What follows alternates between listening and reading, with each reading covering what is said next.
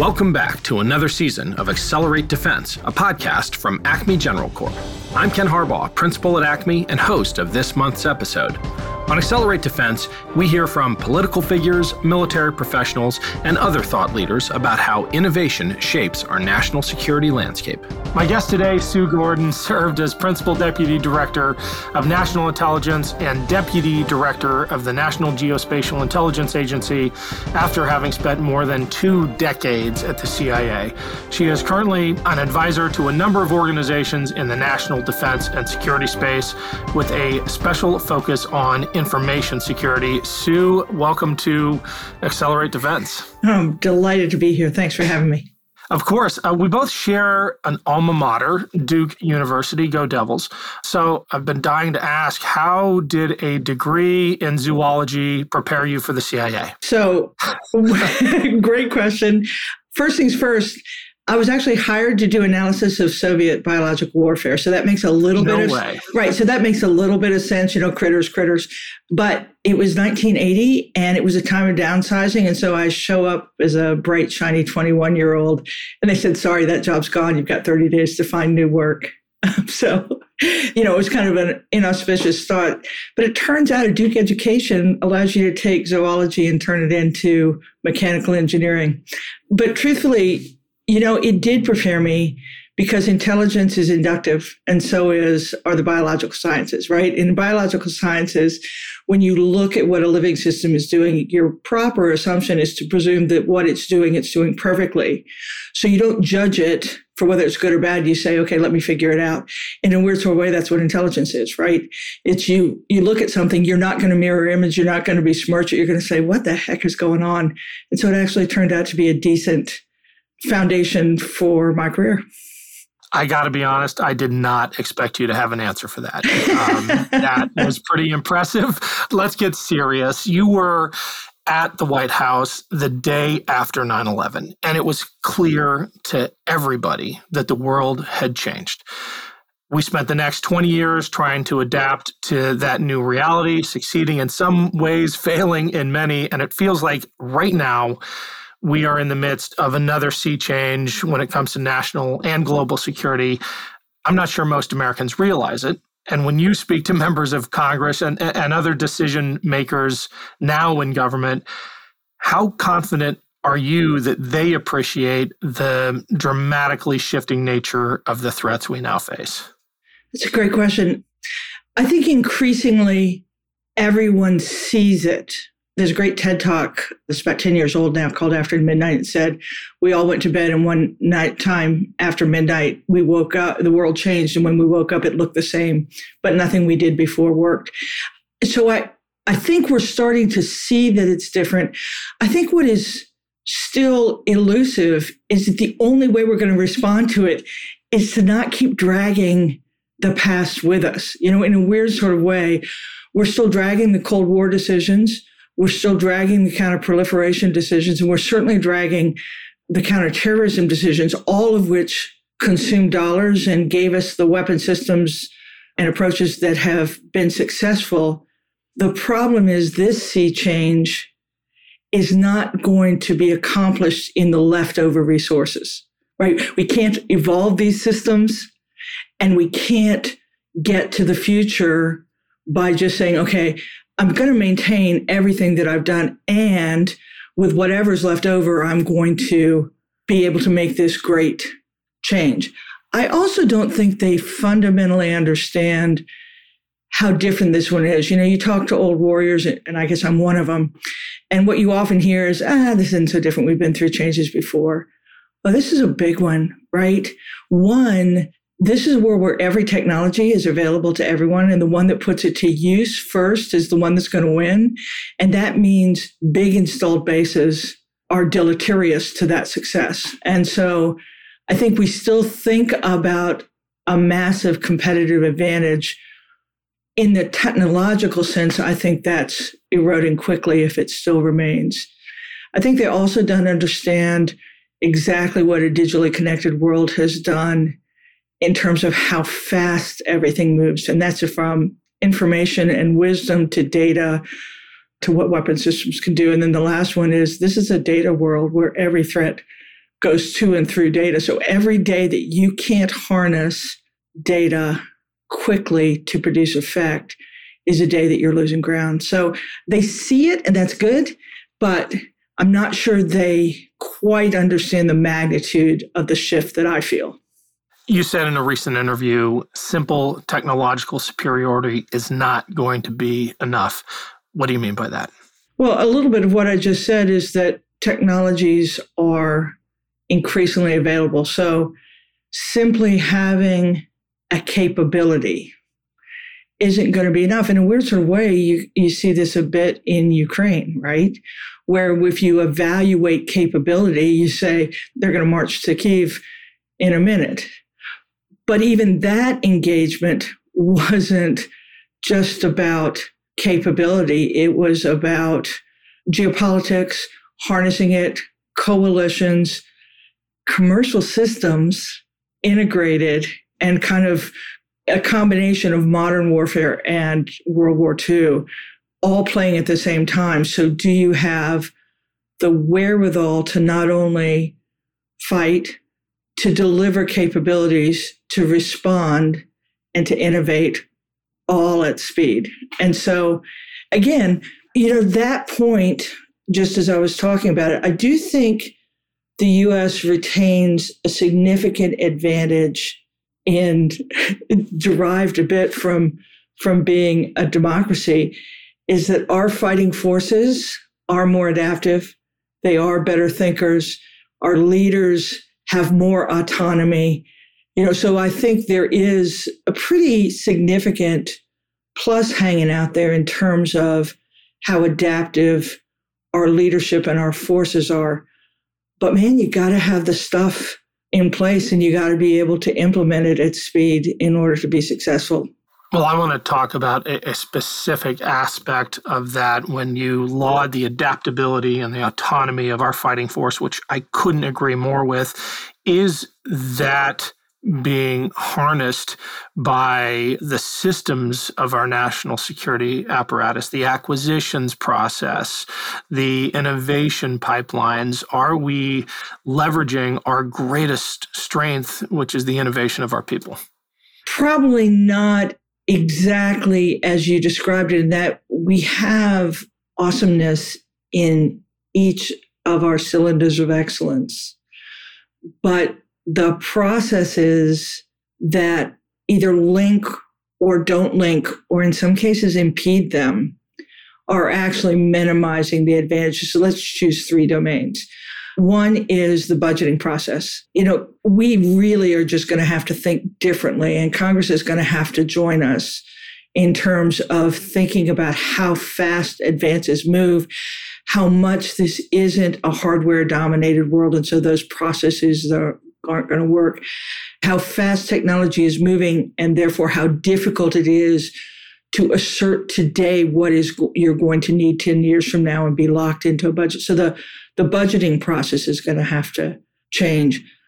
The risk processes are going to have to change a little bit, because we're going to have to figure out how to manage risk when you can't test perfectly on everything in order to know exactly what's going to work. And I think the combination of fast-moving technology, digital engineering, and our amazing forces should be able to help overcome some of the reticence we have about putting imperfect out there. And I think then the last thing is we got to think a bit, and I think this is something we don't talk about enough, is leadership is really important now, to have leaders that have a vision about what must happen, not just turning the crank on the job that they have. And I think that's just going to have to be rebuilt up over time is the vision piece that'll do it. And I think then the last one is, I'm rambling a bit, and that is too many of our policies are written to keep bad things from happening, and they are actually impeding good things from happening. And I could choose just one really small example, and that's technology transfer amongst allies. Right. So we've just announced AUKUS. It's a great idea, of giving us a chance of superiority, or at least freedom of motion in the Asia Pacific. We want to share but we are impeded by our regulations born of a different time that keep us from sharing our technology with Australia. Well, wait a minute. We just said that we need to huddle together for warmth. So I think it's a whole spectrum of things that are systemic, that are just require a change from protection to enabling as a dominating thesis. And I think we could get there. How much faith do you have in not just policymakers, but in our policymaking process? In a democracy like ours, with 2-year election cycles and really short-term incentive structures, do policymakers have the ability to think about the things you're thinking about and still keep their jobs, if you know what I mean? It is an incentive structure, at least in our democratic form of government, that doesn't really lend itself to over-the-horizon thinking. I think it's worrisome. I don't think there are many good signs for a couple reasons. One, just how fraught the political discourse is now, where you're making decisions on national security based on politics that are outside that. And that is so different from what it used to be. You know, it used to be when the two parties came together to discuss national security, yes, there was some tussling back and forth, but they still recognized that was sacrosanct. Now you see national security things going by the wayside because of completely different political issues that just are being brought to bear. So I think that isn't a hopeful sign, but let's imagine that we can get past that. I think the other thing that's difficult is there's not just an installed base in the government, but there's an installed base in the defense industrial base outside. And so even when you have policies that want to allow new things to happen, some of the players who have benefited from the past approaches have a lot of wherewithal to put pressure on their representatives to, in fact, maintain the status quo. And remember, the present always has an advantage because you can prove that it's good. The future is always going to be more risky because it's uncertain. And so I think this issue of pressure by the industrial complex on the representatives to maintain the status quo is something that we'll have to address. But again, there's some hopeful signs. You know, what Mike Gallagher is doing. Interesting enough, China is becoming one of those kind of commonly held security and economic challenges that seem to be able to bring policies together. So I'd say, you know, this is a good time to use that crisis or that focus to try and make some advances in policy that will help us out. But a good example of your challenge, you know, when you say does policy community come together, think how difficult it's been to get cyber policy organized and cyber policy through the various committees. You know, you would say, man, we're having our hats handed to us. We ought to be able to get together. And even that is difficult to get through our policymaking communities. Let's double click on that because you have fired a few warning flares on that issue, especially when it comes to the security of our information. Talk about store now, decrypt later, and what we need to be thinking about right now when it comes to computing power, AI tangentially related, and the inability, it seems, of our security industrial complex to grapple with it. Yeah, it's such a multidimensional challenge. Again, I think there are hopeful signs. I think what this administration has done some good things in cyber policy. They're getting some traction. They're getting more defined. But I think this is just something that you kind of have to wrap your head around. And I'll go through my taxonomy, which is this is a data world, and superiority is going to be with data, use of data, and protection of data. We've seen it play out in the micro, but what's happening now is the compute power and the software power is now going to say, not only can I take data, but I can manipulate it in ways that create tremendous advantage. And so even though we've been living this for a while, this moment is actually more consequential. So you got to protect your data. You just have to. And again, the day will come when even encrypted data can be unencrypted. And so thinking about how you protect that, and there's great work going on in NIST that help with standards on that. So protect your data, assure your data. So this has really been highlighted by a lot of the advances in AI right now, where we're going to have systems that can use data. Are we sure that the data they're using has not been manipulated and is not falsely used? And then the last is, I know there's a lot of hype around AI, but the combination of the rate of advance, the number of people participating in its advance, and the advance in computing power is going to mean that it could have tremendous advantage for good outcome, almost regardless of whose perspective you're standing on. But if you aren't thoughtful about that, you have equivalent potential of bad outcome. So I think to me, the biggest thing, if I had one hope of someone taking away from this podcast, it would be everyone is a national security decision maker. Private citizens are national security decision makers when they decide what information they're going to promulgate. Companies are national decision makers when they decide who they're going to take money from and whether they put decision makers who do not have the same fidelity, or how they decide to partner or share their information. This is really an important time where people look at it and say, in the data game, particularly, we need everyone to be thoughtful about how they're protecting and how they're using data, because this is not one that is disproportionately in control of the government. This is a challenge that is disproportionately resting on the decision-making of the private sector and the private citizen. How do we better incentivize the private sector and the private citizen to take cybersecurity seriously? I think we need to talk less breathlessly, but more directly about the challenge.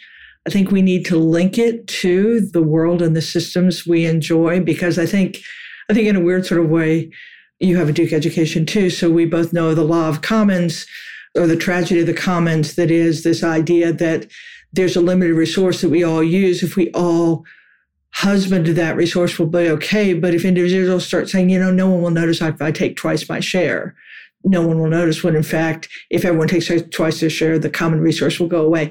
We need to think a little bit about this environment that we have, and the ease and abundance we have is a little bit more limited than we are right now. And so I think we need to talk that way about it.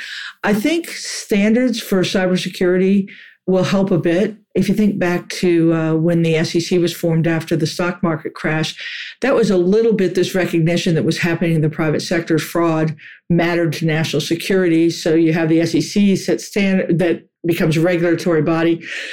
And then they turn to the private sector and say, okay, come up with accounting practices that are going to make sense. And since then, you have GAAP and audit and things that have maybe not stopped fraud, but they've made us better. I think it's time to do something like that on cybersecurity, because right now, when you don't have something like that, everyone's making their own decision because adding security is all cost. And for a business, this is not the time that they want a lot of cost. Right. Those all seem like defensive approaches to cybersecurity. Is there anything that can be done in the realm of deterrence when it comes to protecting our national secrets? Yes, and probably two fronts. One is you have to have a pretty clear policy about what our national interest is, and you have to be able to articulate it in terms of, deterrence isn't what you say, deterrence is what you do. So you've got to first be able to say where we draw that line. And then you have to have the capability to both respond, but also create deterrence by what you do ahead of time to increase the cost of people crossing that line. There is no technologic challenge to us mounting the kinds of active deterrence capabilities that would raise the cost of people aggressing. It just comes down to being sure that you understand the consequence of your action, that you can bear it. But this, to me, is 100% a policy decision about what we communicate and how we raise the cost of those adversaries and competitors who would aggress against us. And there are ways to do it. And you're seeing it. Well, no, you're not seeing it. It's going on. Even the FBI has done a lot of things that are making things harder in advance. But this is an ongoing battle. But just remember, it's not a technological one. It's more about what is the U.S. policy and can we bear the consequence of our actions? Do we understand them enough to be sure that we are achieving our effect? You said we need to have a clear policy when it comes to defining our national interest.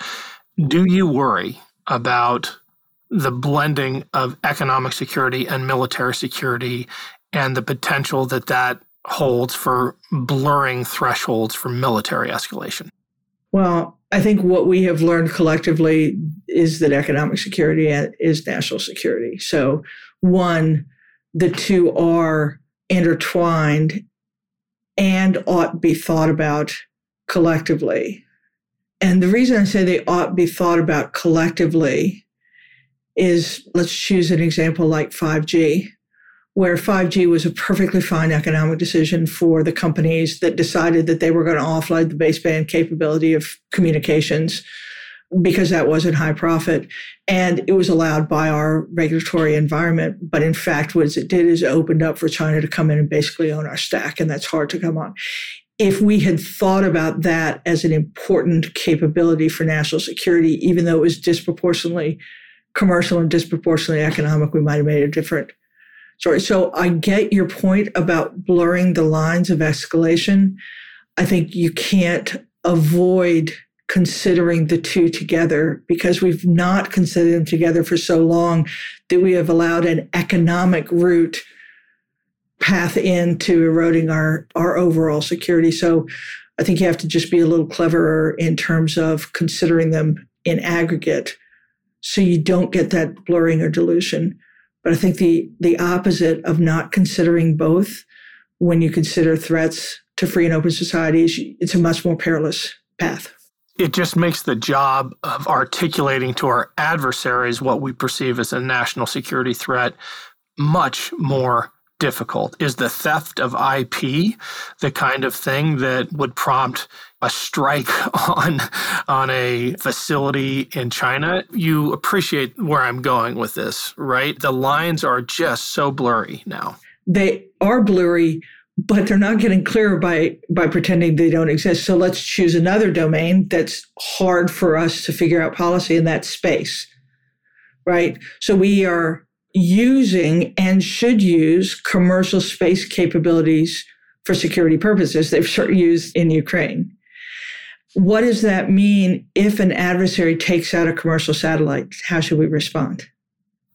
Right. And the answer is both of us got the stunned mullet look because we're like, yep. Right.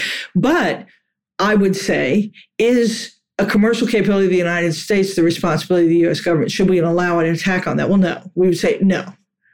Right. It's commercial, but no, it's still, one of our assets and one of our assets.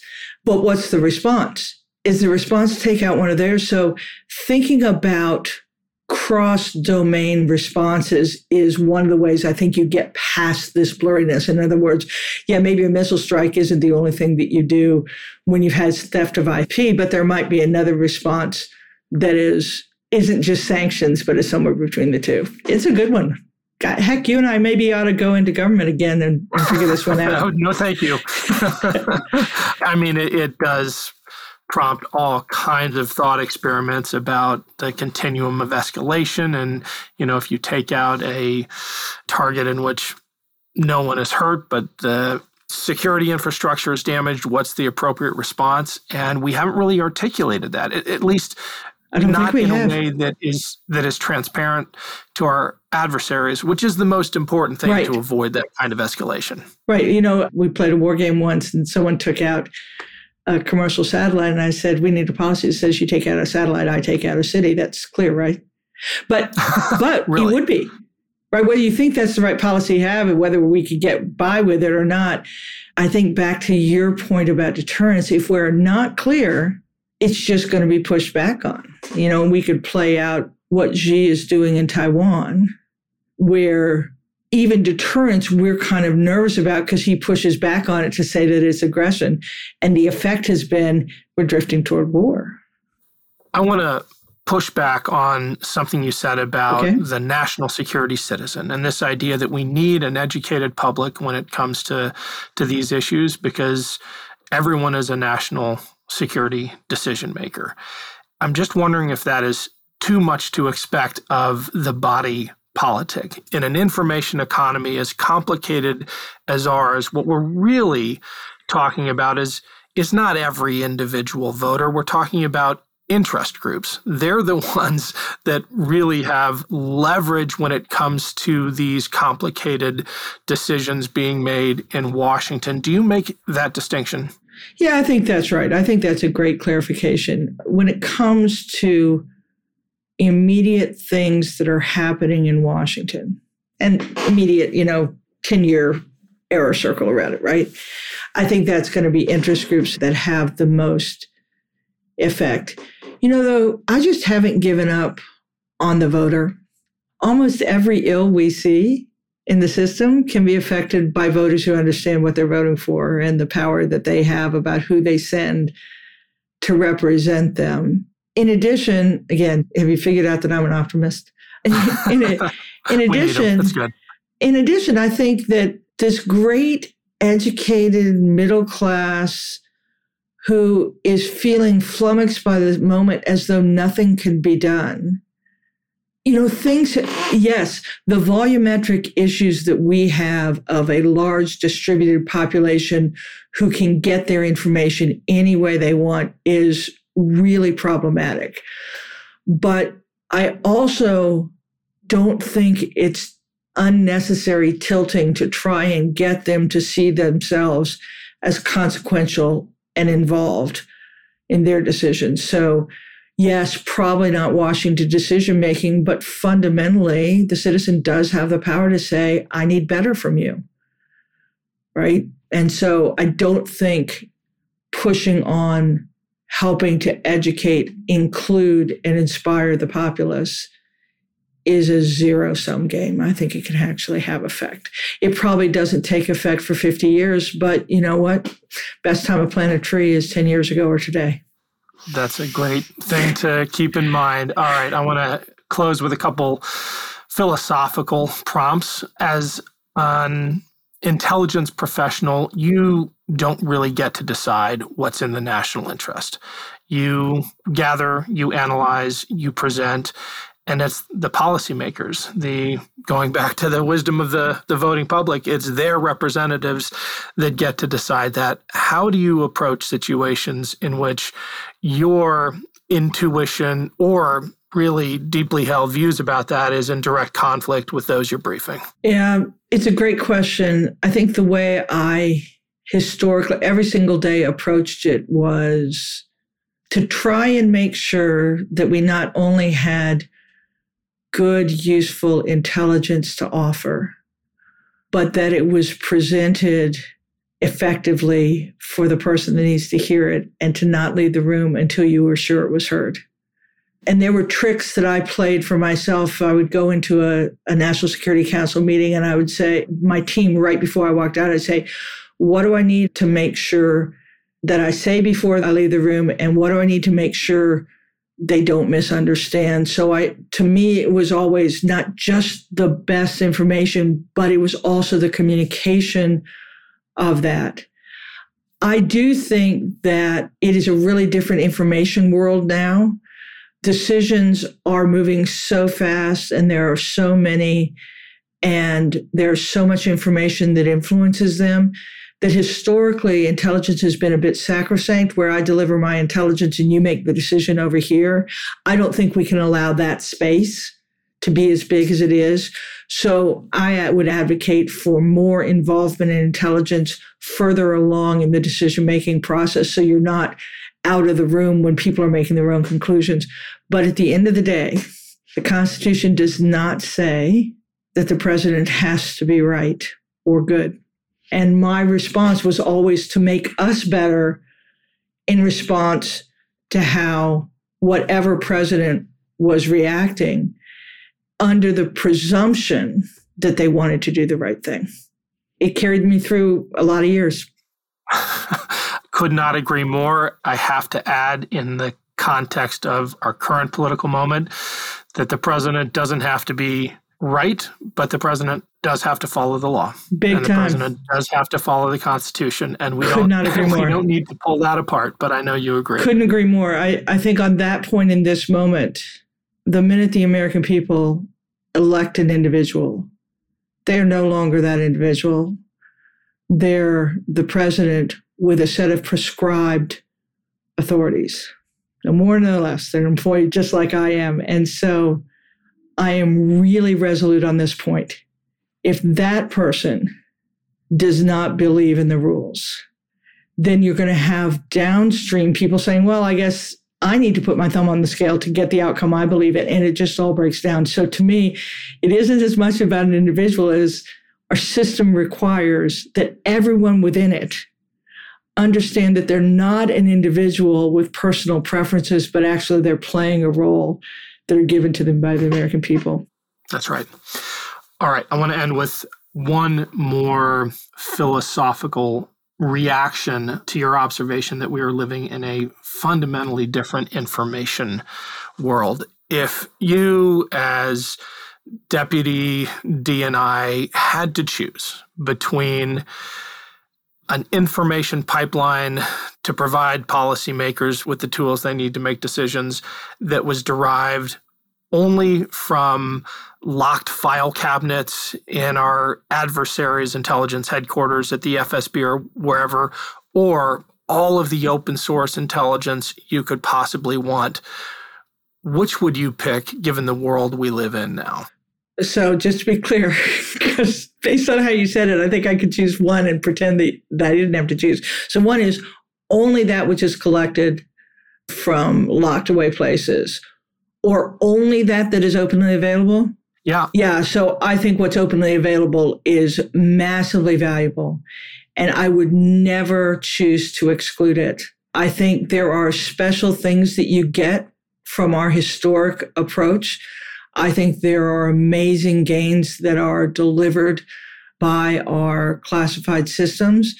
But man, the world knows so much now. And with the amount of data, with the advent of computing and some of the tools coming to be able to make use of it, you're going to be able to infer a lot of intent by aggregate action. So in this world, I would never, ever, ever give up being able to use open information, recognizing the value that the special stuff has too.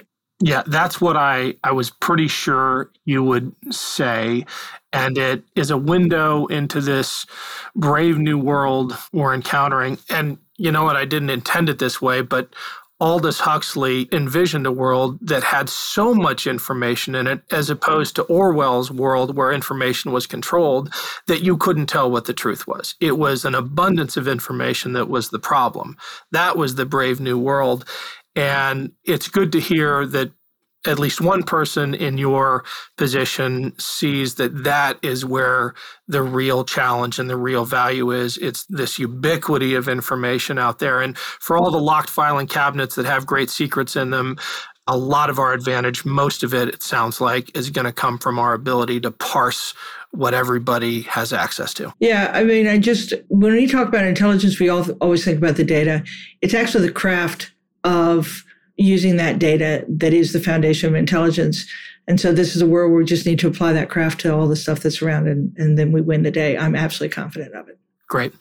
Sue, do you have any thoughts on leadership to close us out? This is a leadership moment, and leadership does a whole bunch of really wonderful things. It sets vision. It eliminates barriers. It pushes responsibility down, and it takes responsibility at the end of the day. It feels like we've lived in a world that we understood for so long that leadership got smaller. Let's make leadership bigger at every level, and we'll be okay. Thanks, Sue. If you enjoyed today's episode, please rate and review Accelerate Defense on Apple Podcasts. It really helps other listeners find the show. And follow the series today wherever you get your podcasts so you get each episode in your feed when they come out. Accelerate Defense is a podcast from Acme General Corp. Our producer is Isabel Robertson. Audio engineer is Sean Rule Hoffman. Special thanks to the team at Acme. I'm Ken Harbaugh, and this is Accelerate Defense. Thanks for listening.